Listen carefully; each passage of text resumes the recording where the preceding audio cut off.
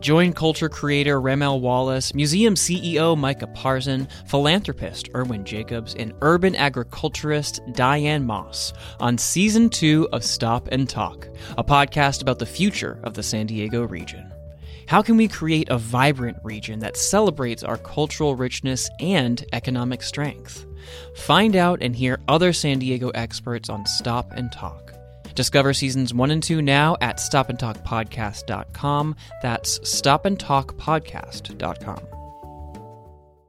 Hi, podcast listeners. Please join Voice of San Diego for our next member event, the rescheduled Brews and News Member Mix-Up at 5:30 p.m. Thursday, November 9th at the Museum of Man in Balboa Park. Voice of San Diego and the Museum of Man are teaming up for an evening of civic affairs, exploring the human experience, and, of course, beer. This free event is only open to Voice of San Diego and Museum of Man members, so if you're not a member already, become one today. Events like these are just one of our member benefits. To learn more, go to voiceofsandiego.org/membership for more information.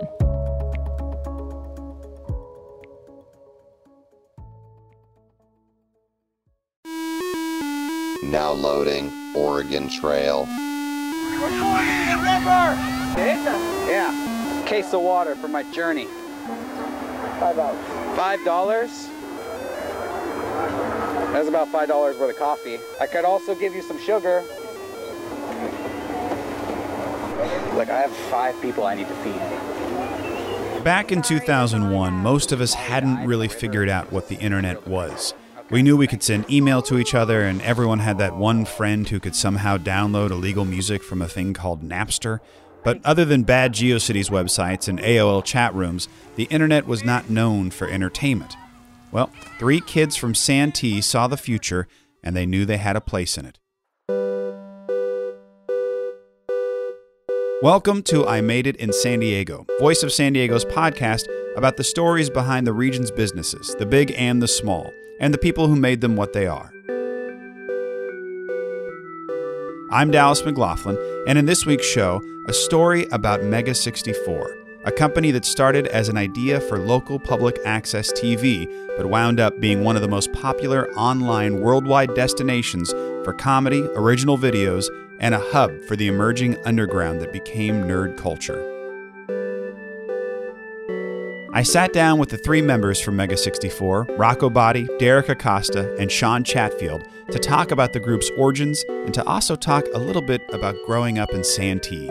Mega 64 from Santee, California, or do you guys say San Diego or Santee? Well, it depends on, if we're like in Florida, we say San Diego because no one knows what Santee is. It depends on if I want to embarrass myself and actually admit that we're from Santee. Well, you guys all met each other in high school. High school. Yeah. At what's the high school? West Hills High School. West Hills. West Hills, yeah. And how did you, this is a weird question because who knows why they met their friends in high school, but right. How did you guys gravitate towards each other? We did theater together. Yeah. We all met in theater class. So you're theater kids. We are. Oh, yeah. We are. And, I remember the first day of school, I didn't really want to be in theater, but my counselor put me in there because I used to do plays when I was younger. And Rocco was clearly the funniest person in the class, and so I started gravitating towards him because I knew that'd be a good grade if I was with Rocco. So. And I thought that about Sean. I didn't think I was very funny. I saw Sean and all his friends, and I thought those guys are funny. So I wanted, I didn't have a lot of friends in school prior to high school. I just kind of kept to myself. So yeah, it was like, I wonder if these funny guys would let me hang out with them. And so I guess we found a mutual magnetism. Mm-hmm. And then how did you were you just a part of that group, Derek? Or? I was younger. I am younger than these guys. And would you believe these were the popular kids in the theater class? Derek showed up later. They were the most popular. In theater class, it's kind of anyone can be the popular kid. Sean was a ladies' man. I did have my theater teacher pull me aside senior year, like, look, hey, you have a lot of girls that like you right now. Don't be a jerk. He was a ladies' man. And Rocco was really funny, and I was the new kid. So I was accepted into the group. So what were some of the shows you guys did in high school We did, the first thing that Rocco and I did was DM Yankees, which, when you're a kid, you think of like oh, this was like awesome. But as an adult, like realized like, oh, that kind of sucked. But I still think that was like a real play. Like, Damn Yankees. You guys did The Crucible, we right? did The Crucible. Yeah.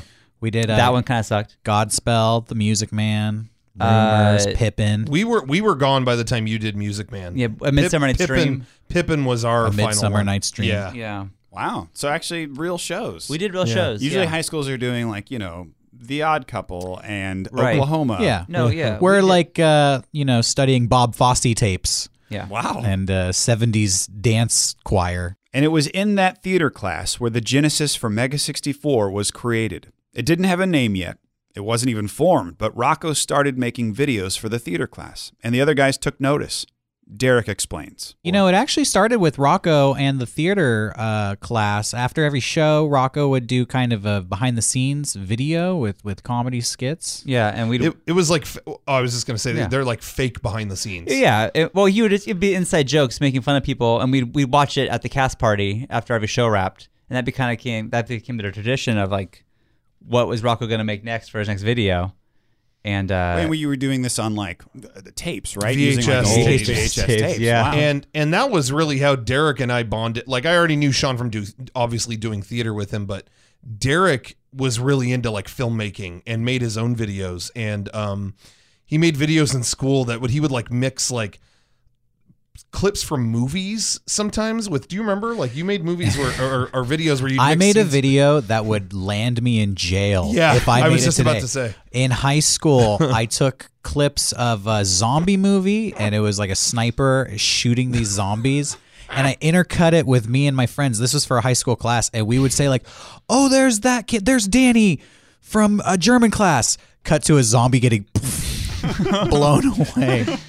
I think about this now, and I'm Yeah. like, I would be on every FBI watch list Do you if I remember made that video today. that one Halloween that you were the Unabomber at school for Halloween? I had a weird sense of humor, and in And- high school for Halloween, Yeah. I had Yeah. dressed up. and like, he would walk into like a classroom Ted that he didn't Kaczynski. know and just drop a package and then leave, and like that was the Halloween day. But you know, It was funny It at wa- the time. It was funny at the it time. was funny because honestly, like all of that, it was messed up, but it was so distant from us that it was like, okay, that's messed up, but haha, it wasn't happening. None of that stuff was happening at school. I put my hood up and I had a dark pair of glasses and I walked around school all day with a box with like a baby rattle inside of it. Yeah. Well, and there was no social media at the time, so No. yeah, everybody was super removed. Yeah, from yeah, it. it wasn't yeah. a problem. It didn't go viral. CNN didn't pick it up. At the time, Rocco was editing everything on a VCR until Derek taught him about the glory of editing machines, even pointing out that they were able to use the school's editing bay. Sean jumped in on the creative and performance side, and the three started to inspire each other. They started to really enjoy working together and making these ridiculous little videos for high school. Then, high school was over. Here's Rocco. When high school ended, it was just kind of like, oh man, like we had this constant creative output.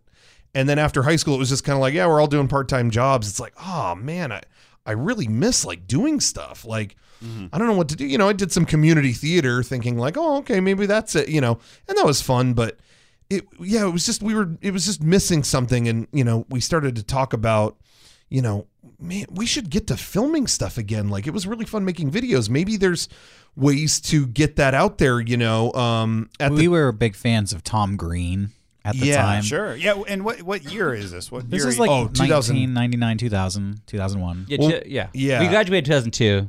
Yeah. Gotcha. And so around that time, it was like, yeah, we could do video stuff, but who would see it? And the internet I was definitely on the internet a lot at that time, but it wasn't really viable for video that much. So it at that time, all the shows that we looked at that we were inspired by, we loved Tom Green, we loved Mystery Science Theater 3000 was a favorite of ours, and a lot of these shows started on public access TV. Yeah. And growing up, I loved turning on the public access channel. Here, we'll get San Diego specific here.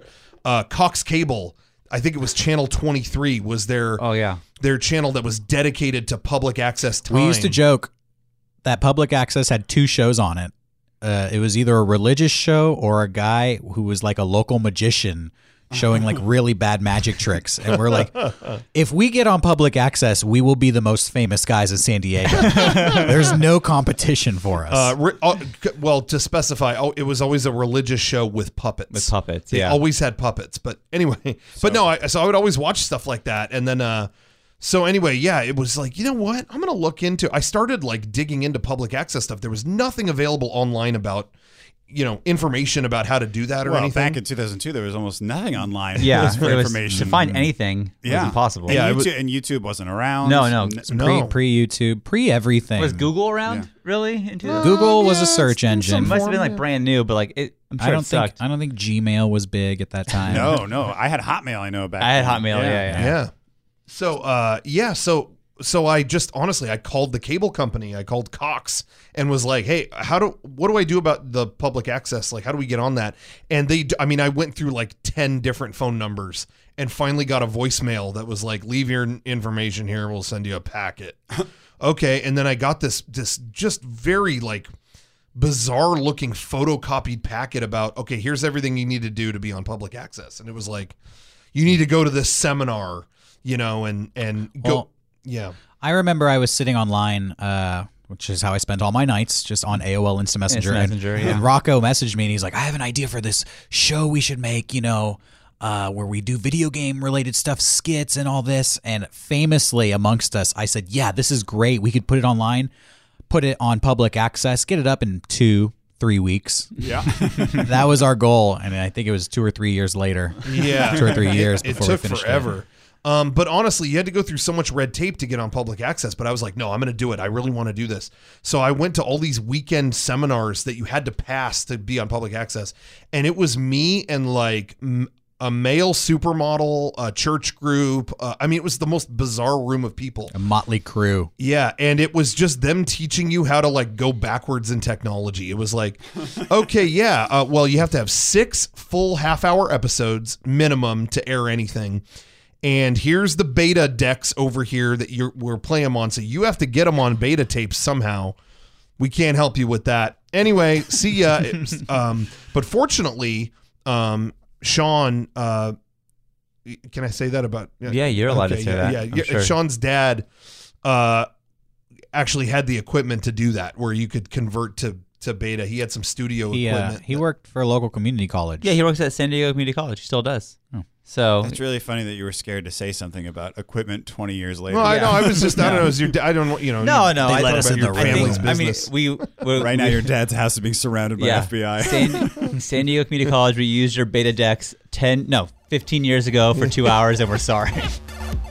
As the guys went to work on 6 half-hour episodes, the show started to develop and form. It went from silly sketches to full-blown character stories. They started to realize that this was not going to be easy. Time dragged on, and the process was so slow that by the time they finished the episodes, they didn't even want to put them on public access. But what they had created, whether they realized it or not, was something completely original. A show where you acted out video games in public. Here's Rocco. The concept of the show kind of developed. I told Derek, I was like, yeah, we could do this, this kind of stuff with video games. I was thinking like, what if because I was really into video games, I always have been. So I was just thinking, something I've never seen is that these aspects of video games that are completely normal when you play a game, but if any of that happened in the real world, it would be the most awkward thing. Like, Frogger, okay, frog crossing the street, but like, why is a frog crossing the street? So let's dress up as a frog and try to cross the highway. Yeah, what would you do if you saw that, like in real life? How would you react to that? Assassin's Creed is a game where you walk through crowds of people, and as he does it, he gently touches everyone's shoulder, and that's normal in the game. But if you do that in public, it's like, what? Don't touch. What are you doing? Like, get away from me. Which, by the way, doesn't sound like a successful business. But yeah, so that was kind of that was generally the concept, was to kind of act these things out in real life and see what kind of reactions we would get. But then Derek and Sean, as we thought we would do these skits and then have like maybe kind of like characters hosting the skits, like host segments around it. That's what I pictured. I was like, oh, they'll have these characters kind of just hosting the show, and then they'll go to different. It was skits. very Mystery Science Theater 3000. Yeah, where the host segments are 2 or 3 minutes, and then the bulk of it is, making fun of the movies. For us, it would be doing these video game skits out in public. Yeah, but Derek and Sean kind of developed it from the initial thing where it was kind of like, we're adding like story to these characters. And so it's like, okay, so every episode kind of has a big storyline, and then those skits are in there too. So it kind of evolved the show a little bit. And yeah, it became that. It became the story of an evil scientist who creates this evil video game console, and he kidnaps these guys to beta test it, and that would be our entry point into the skits, is like the experiments that he does are these stupid skits out in public. They got to work making episodes, but the guys wanted to put something out before they aired the show on public access TV to publicize it. When we come back, how that one decision would end up changing everything.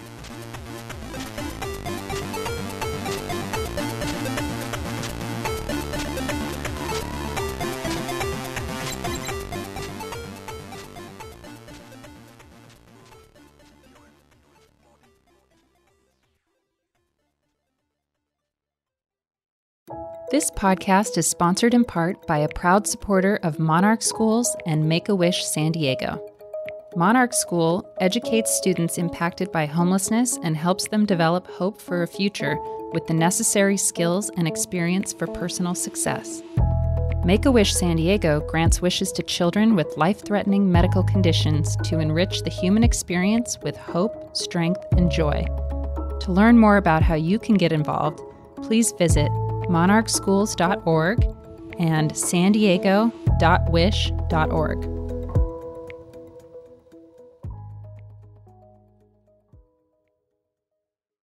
Welcome back to I Made It in San Diego. I'm Dallas McLaughlin. Mega 64 had finally finished their 6 half-hour episodes for public access, and then they decided to put up a little trailer for their show on a personal website, just as promotion. This idea changed everything. Rocco Bodie tells us more.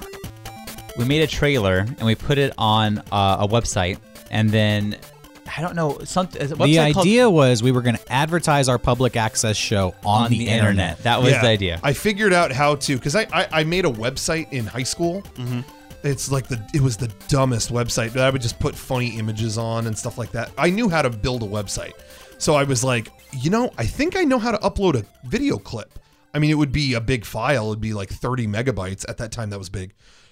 But I think we could do it, and I don't think, I think that'd be fine. Let's put a clip up to promote the public access show. I remember, I had a website too, and we would get about 12 views a week on my website, and I was stoked. I would tell my friends, like, yo, we got 12 views this week. So Rocco put the trailer on that website, and then he's like, you'll never guess what happened. We got 20,000 views on our website, which was, at the time, I couldn't even fathom how that was possible. I remember he's like, guess how many views he said to me too, yeah.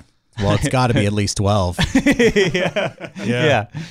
So it got linked to on message boards. At the time, there's a site that's still up, but the GameFAQs, which a lot of people go to for video game like tips and stuff. Mm-hmm. I think they had like off-topic boards and stuff like that. And yeah, the video got posted on there, and people were like, "Whoa, have you seen this show? This is on public access in San Diego." But at that time, it wasn't. It hadn't been. Yeah. Mm-hmm. But we put that clip out there, and it was like, well, maybe we'll put up another clip, like a full sketch or something. And we put out a video based on the game Shenmue, and then we did another one based on Metal Gear Solid, and those got I think the Metal Gear Solid one got 2 million downloads or something like that. And this is back in 2003. 2003, yeah. So that was crazy. But what was unfortunate is we were hosting the video on our own web hosting, which bills you for how much data people download. Uh-huh. So that, these video clips got downloaded 2 million times. And so I get the bill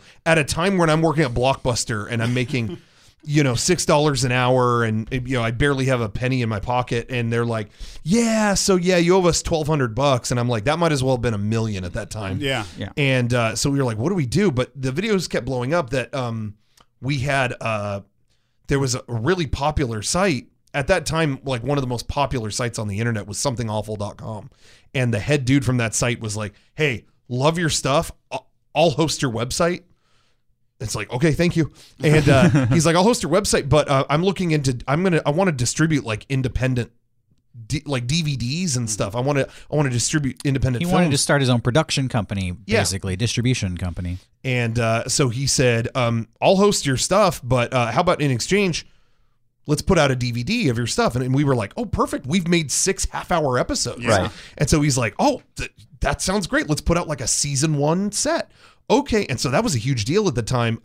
But yeah, he basically told us, he's like, you're not still going to put these on public access, are you? And I'm like, well, no, that was the plan. And he's like, like you and your immediate family will see that.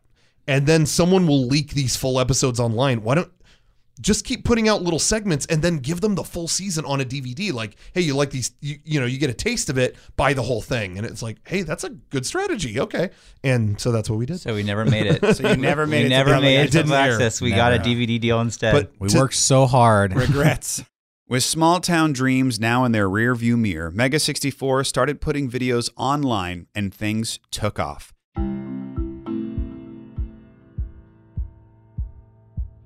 They printed 1,000 DVDs, and those DVDs sold out quickly. Then another batch and another. The money wasn't great, but it paid back the group for anything they were spending, and to them, that was success. However, the one thing they were getting that at that time no one knew how to quantify or really monetize was views. Every video they put up would get thousands to hundreds of thousands of views. They had an idea, and the kids liked it. The only reason why we blew up the way we did was because I don't think anyone else was making video game videos. Like, no one else was doing that. That was before that was a thing. Yeah, there were some in kind of limited ways. Like, people would make kind of funny, honestly, a lot of the content online at that point were Flash animations. Right. But there were little gaming things, but not live action in the way that ours was. And as we mentioned, like, nerd culture didn't exist really. Like, it was there. It was just under the surface. So if you ever mentioned Mario, it's like, whoa, this guy's crazy. What I remember, it's like Halloween time now. If you go to the Halloween store, they have Mario and Luigi costumes all over the place. They didn't have those back then. Yeah, even that was rare. We had to make our own, get the red shirt, get the overalls, get a hat off of eBay. And you guys are talking about the video you did where you dressed up as Mario and Luigi and ran around the city. Yeah. Yes, that's what we did. Which back then, it's funny. It's really indicative of a different time too, because that was all we did in that skit is dress as Mario and Luigi and run around town. And that was it. But you'd get people going, what? Why are they doing that? What is this? Mario and Luigi? I've never seen anybody dress like that. What is this? And how times have changed, because now everyone has a camera in their pocket. Yeah. So no matter what you can't just film a video where it's just, I'm dressed weird. You can't do that because people are like, okay, what stupid YouTube video is this? But back then, it was like, why would they be doing this? Especially now that Comic-Con's here and blowing up the way it has. Like, you see people dressed like video game characters all the time now in San Diego. It's nothing new. But I do think we kind of lent ourselves to that kind of culture. The next step for a few kids from San Diego hoping to make a name for themselves online was Comic-Con. However, this was back in 2004, and Comic-Con was still growing. So at the time, the guy who made our DVDs was like, hey, do you want a booth at Comic-Con? And we're like, okay, I'll buy it for you. So he got us the booth. The deal was we had to share it with him. Right. And he was going to promote Mega 64 and his own thing, which was a movie that he had made about a haunted house, which was not a good movie. Purposely, I think. But yeah. But it didn't really, so 2000, that was in 2004, and it was super easy to get a booth. All you had to do was just send the check to Comic-Con. Okay, you got a booth. And so we did that, but we didn't really have any merchandise ready, that we were still not ready for that. So we didn't have any merchandise, and he didn't have anything ready either. So we basically stood at the booth and we're just like, we showed our videos on a TV. I want to describe the booth. A friend of ours had made Mega 64 shirts as a gift. She made one for the three of us. So we had 3 Mega 64 shirts in existence. We took one of them and put it on a hanger and hung it on our booth with a sign that said "Not for sale," because it was our own shirt. Yeah. And we thought it'd be funny. Like, people will come up and try to buy our stuff, but we won't have any for sale. Because that was our sense of humor. How edgy. I know, right? Edgy. So we had no posters, no shirts, no DVDs. We still made about $1,200 at that Comic-Con. How'd you make money? We would go to other booths, take their posters, and with Sharpie cross their name out and write Mega 64 on it. And we would say, $1 for this official Mega 64 poster. That's amazing. I think at one point I autographed a quarter I wrote Mega 64 on a quarter and I sold it to a guy for $1. Pretty sure that's legal. And were people coming up to you knowing who you were at Comic-Con? A couple. I mean, it wasn't like the biggest turnout ever, obviously. But most people were seeing the video there as they were walking by and catch their attention. And they thought we were funny and they'd be like, do what's $1 our this? way or donate $1. But that was right after our we put out our Tetris video, and that was actually like one of our that got like 4 million downloads. Yeah, I was going to ask about that something. because the way I found out about Mega 64 myself was that somebody showed me that Tetris video, and I was like, "Holy Lord, this is genius!" They're wearing Tetris pieces and fitting themselves into things around town. Which again, now that's a Halloween costume. Yeah. And I feel like we were the ones that started that. There's no doubt in my mind you were the ones Thank who you. started that. Thank you. Yeah. Mega 64 was on their way to internet stardom, although no one really knew what that was. The first Comic-Con had gone great, so they couldn't wait for next year. But in just one short year, Comic-Con went from big to huge, and they missed the chance to get their own booth the following year. But when you're a kid, parents tend to help. My dad, unbeknownst to me, my dad called Comic-Con. Oh my called God. the Comic-Con office and was like, just so you know, I mean, I just wanted to tell you, my son has gone to Comic-Con since he was a kid and his heart is broken. And I know you guys are trying your best, but it would mean the world to him if he could have a booth there again. Like my dad totally did this on his own. That's amazing. And they, to their credit, and it's the same staff that worked there then that is there now, they called back and were like, I think we found a spot. That's for you. amazing. Yeah. And so from that point on, we were like, okay, we need to like lock this down and make sure, we pay early, And now Comic-Con is what it is. To get a booth, the waiting list is at least 10 years before you can even like consider getting a booth. That's what I was going to say is that was no. That was the year that it officially was like, okay, you're grandfathered in. That's it. Yeah. The door's locked.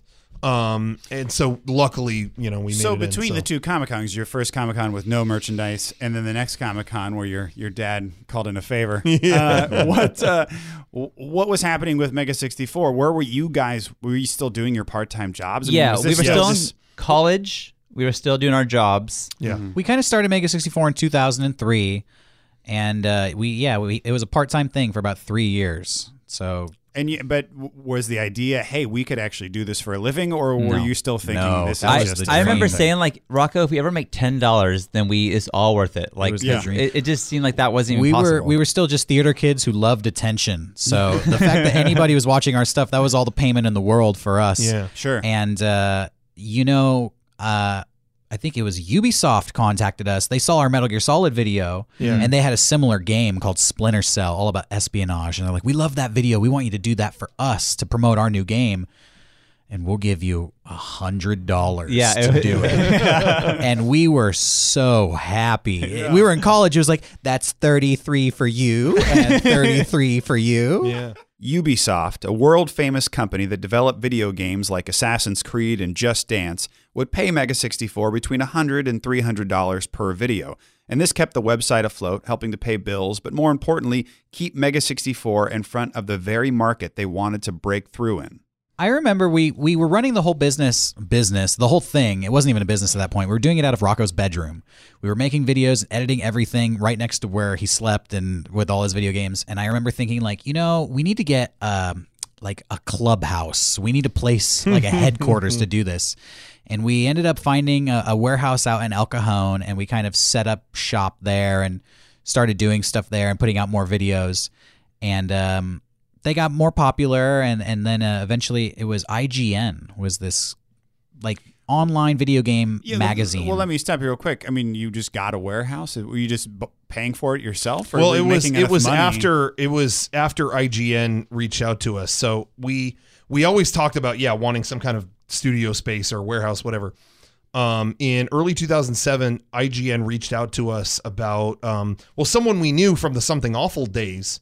We had kind of, they published our first DVD and did another one after that, but then we kind of like, we were selling enough DVDs and stuff to kind of like, okay, I think we can distribute them ourselves. And so we did that, but someone who left Something Awful and went over to IGN was like, hey, I can put in a good word for you here. They're always looking for people to make content for the website and stuff like that.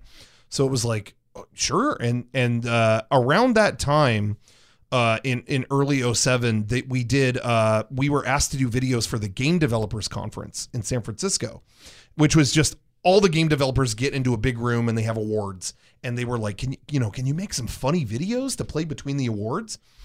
And we said sure, but I noticed that they had they were going to give the Lifetime Achievement Award to Shigeru Miyamoto, who was the creator of Mario. Mm-hmm. And so I just on a whim, I emailed them and I was like, hey, is there any way we could get 5 minutes with him to do a video? And they were like, yeah, right. No one can, he doesn't have time for you, whatever. But we'll ask Nintendo. Okay. And then they asked Nintendo and it was like, hey, he actually does have 5 minutes. Can it just be 5 minutes? It was like, yeah, we'll keep it to 5 minutes. Okay. So we had him do a cameo in a video, and that totally blew up. Mm-hmm. And yeah, that day that we went on YouTube, that was the number one video on YouTube. And that was when YouTube, finally we were on YouTube and uploading. Yeah, that just started. Let's take a step back here because IGN. What? So sorry. Yeah, you should be. I'm sorry. So IGN reached out to you, but were you already putting stuff on YouTube before IGN? And I mean, like to you guys. To anybody, YouTube was very infant. Yeah. There was just a few things being thrown out there. No one knew what it was. We were doing it for about 2 years. I think YouTube started in 2005. Yeah. And it was a huge relief to us because we didn't have to pay bandwidth or, it was a whole site dedicated to videos, which was perfect for what we were doing. And so we started uploading stuff to that, and Ubisoft contacted us. Those videos were real well received. Our DVD had come out at this point, and we were making more public skits to promote the DVD and sell it through the Something Awful website. Rocco talks about Game Developers Conference, but we actually made a video where we made fun of a man named Tommy Tallarico. He was a host/composer, a host on G4 TV, and he saw the video we made where we made fun of him, and to his credit, he has a great sense of humor. He reached out to us. He's like, hey, I think you guys are funny. And he kind of put us in contact with Game Developers Conference, and so that's where we were at that point when we met Shigeru Miyamoto. We started doing the videos for Game Developers Conference. We had already been on YouTube for a little while. And were your YouTube numbers good? I mean, was it? At the time, I mean, no one really knew what it could be. No one had over 1 million subscribers. No one, no one really had. They were good at the time. It was great at the time. Sure, yeah. I think we had like 10,000 subscribers. It was like, oh, cool. That's amazing. Everything else on YouTube was people filming their babies. Or, like, I filmed my sister. Off a ladder. Yeah, I filmed my sister falling off a ladder. Yeah. And we were kind of one of the few groups actually making content for YouTube that was original and scripted. But not in a partnership form. This was just your guys' plan. Like Correct. Your independent plan was like, we're going to make it specifically to put it out here. We were promoting our DVD. So you were kind of ahead of the curve on that idea. Yeah. I mean, there might have been a couple other groups doing have a similar plan, but not many. Yeah, that's true. Yeah. I'm giving you credit here. Thank you. I appreciate that. So you hit the nail right on the head. But YouTube honestly just felt like a place to. At first, it was just like, okay, here's just a place that can host our videos, so our site doesn't crash. And it wasn't like we weren't like investing a lot in it. Sure. And we still had part-time jobs. Yeah. Because all the money we made just sustained what we were doing. So it printed the DVDs. If we had a warehouse at the time, it was paying the rent for the warehouse, but we still couldn't, we had to still work on the side. Were you guys making T-shirts and selling those? A little bit. We had like 2 designs, I think. A little bit. Nothing crazy. But when we put a Resident Evil 4 video on, we did a parody of that game and put that up in 2006. And then that got like, oh my gosh, that got 1 million views. It was like on the front page of YouTube or something like that. And it was just like, oh my gosh, okay. This is crazy. I guess we have a real YouTube channel now. Everyone was like, when's your next video? When's your next video? It's like, I guess we're using YouTube. So we did that video with Miyamoto, who was the creator of Mario and Zelda and all that stuff. And so that actually got, for a minute, was the #1 video on YouTube. Like, so that wasn't even just a lot of hits. It was like actually back when YouTube doesn't really do that anymore, but they would rank the videos. For a minute, it was at #1. And so that just blew up. And so, IGN, this media company, was like, okay, you've got something here. So let's work out a deal. Like maybe you do like 2 exclusive pieces for us every month and we'll pay you like a regular thing. And so that was when it was like, okay, if they're going to pay us regularly, maybe this needs to be full. Maybe we could do back then. IGN, they're an online video game news magazine. They had this thing called the IGN Insider Program where people would subscribe and get exclusive content. So they wanted us to make exclusive content for the stuff behind that paywall. So Yeah. every 2 weeks we had to send a video to IGN, and that's when we were like, okay, we might be able to quit our jobs and work for IGN. So then that was when we actually were able to afford a studio. We used some of that, the funding we got from that.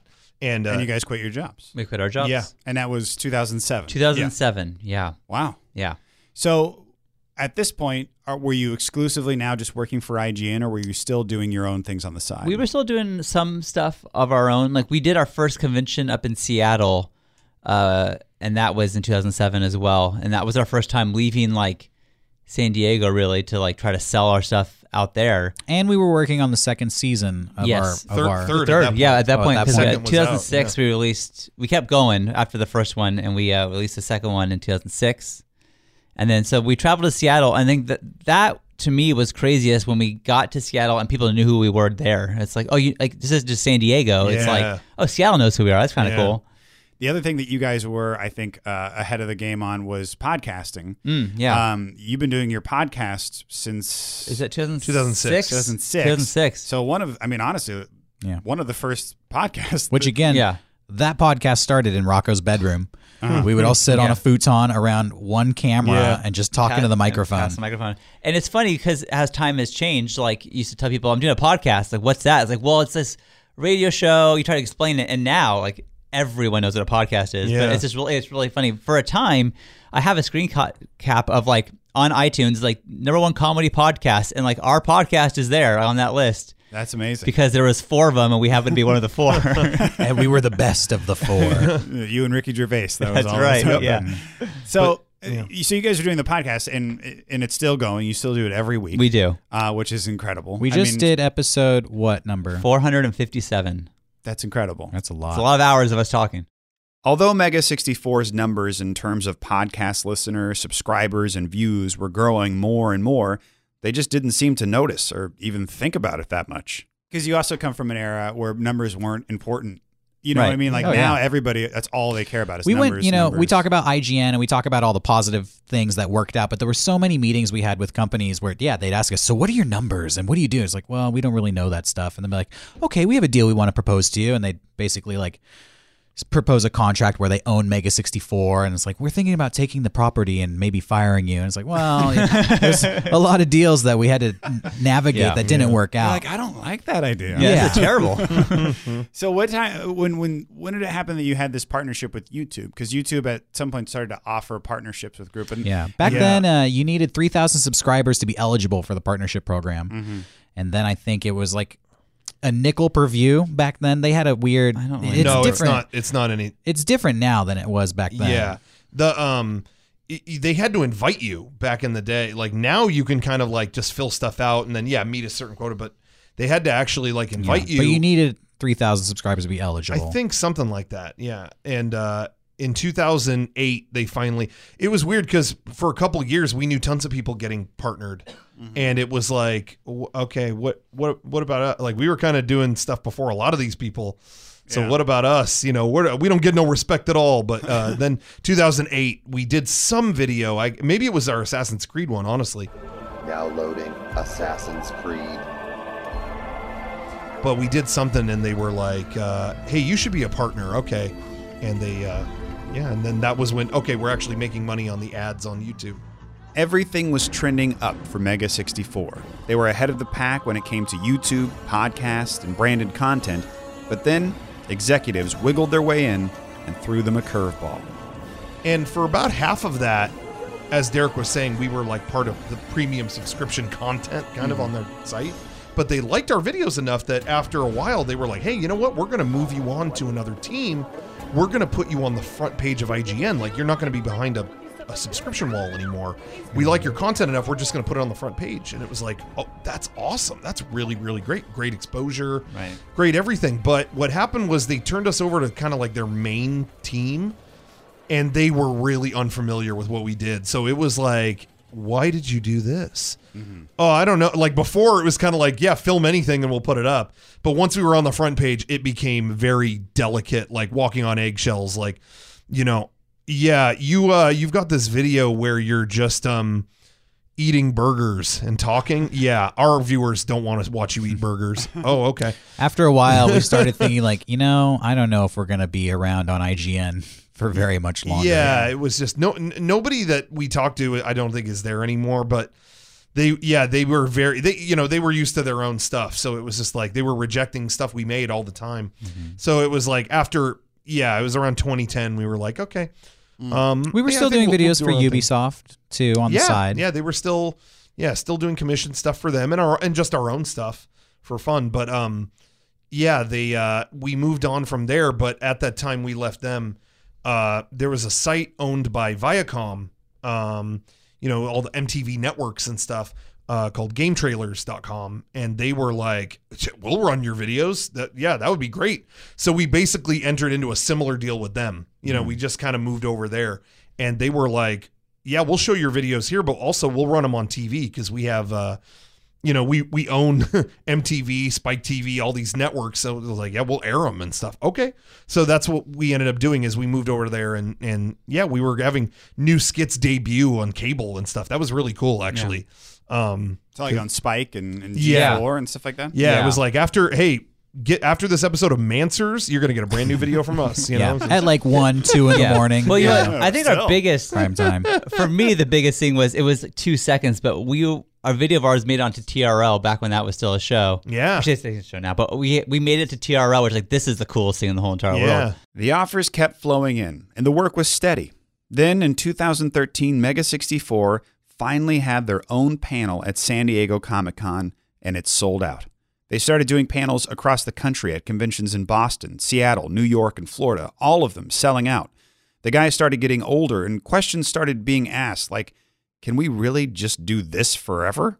You guys have been able to sustain this career path on your own, and I know, Sean, you have a family, and Derek has a family, and Rocco is just lovely. A lot of toys. A lot of toys. Yeah. But I mean, you guys have real people you need to help support in your lives, and you've been able to do it using this silly thing about making videos. I mean, was there a point during this climb where you guys were like, oh, this is going to end now. Mega 64 is going to be over.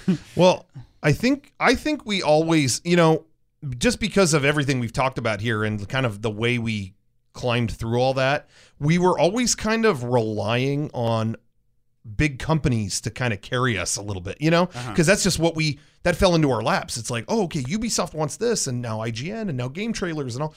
So we kind of, whatever big company will let us do something, that will fund us. Okay.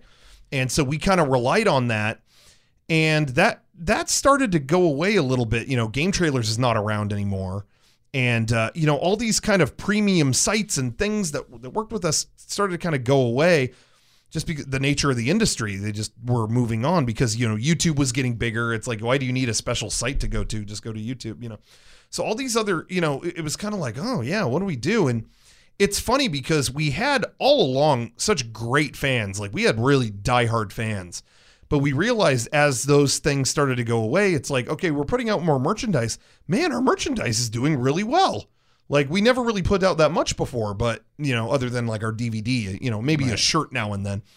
But as we started to make more merchandise and like we would really put care into the designs and stuff, it's like, man, our fans really are diehard. Like they're buying a lot of these designs. They're really like engaging with like, oh yeah, I really like this artwork. I really like this artist.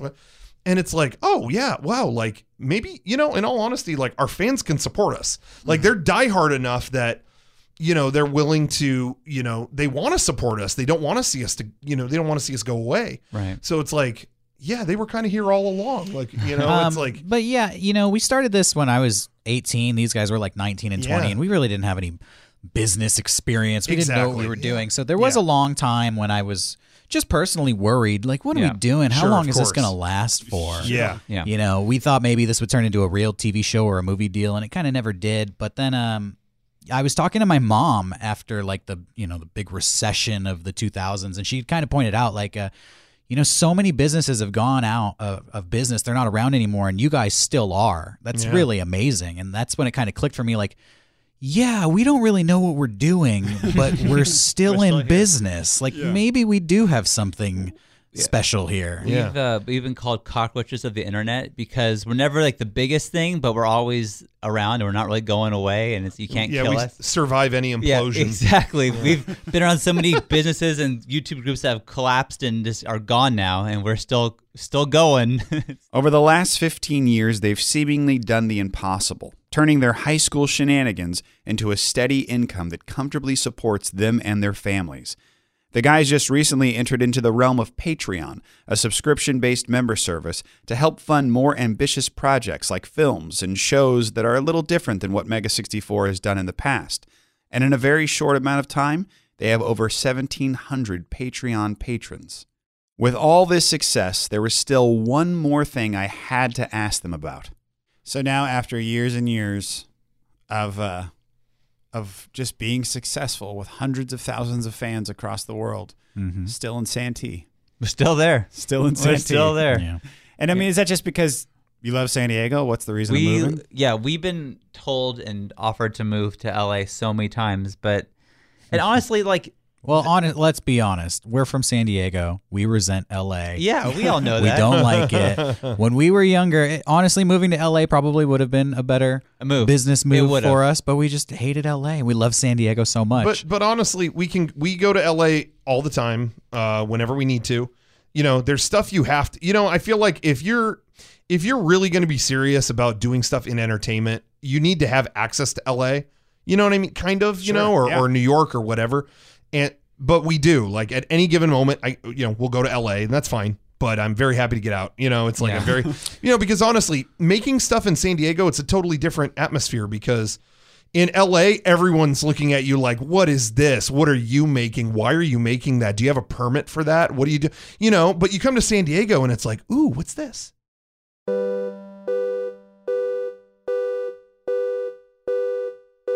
Mega 64 continues to grow with the internet and have even become so big that they have their own day at Disneyland. What started as telling fans they'd all be at Disneyland on a certain day, Game Days has now grown from 50 kids hanging out to over 500 people from all over the globe joining Mega 64 for a 2-day mini convention. And Disneyland is in on it as well, giving Mega 64 convention goers discount tickets, their own showing of Captain EO, and even their own private ride on the Mark Twain riverboat. And Mega 64 continues to put out content at an extremely high volume. You can catch their podcast every Sunday night, which streams live, or check it out on iTunes and YouTube.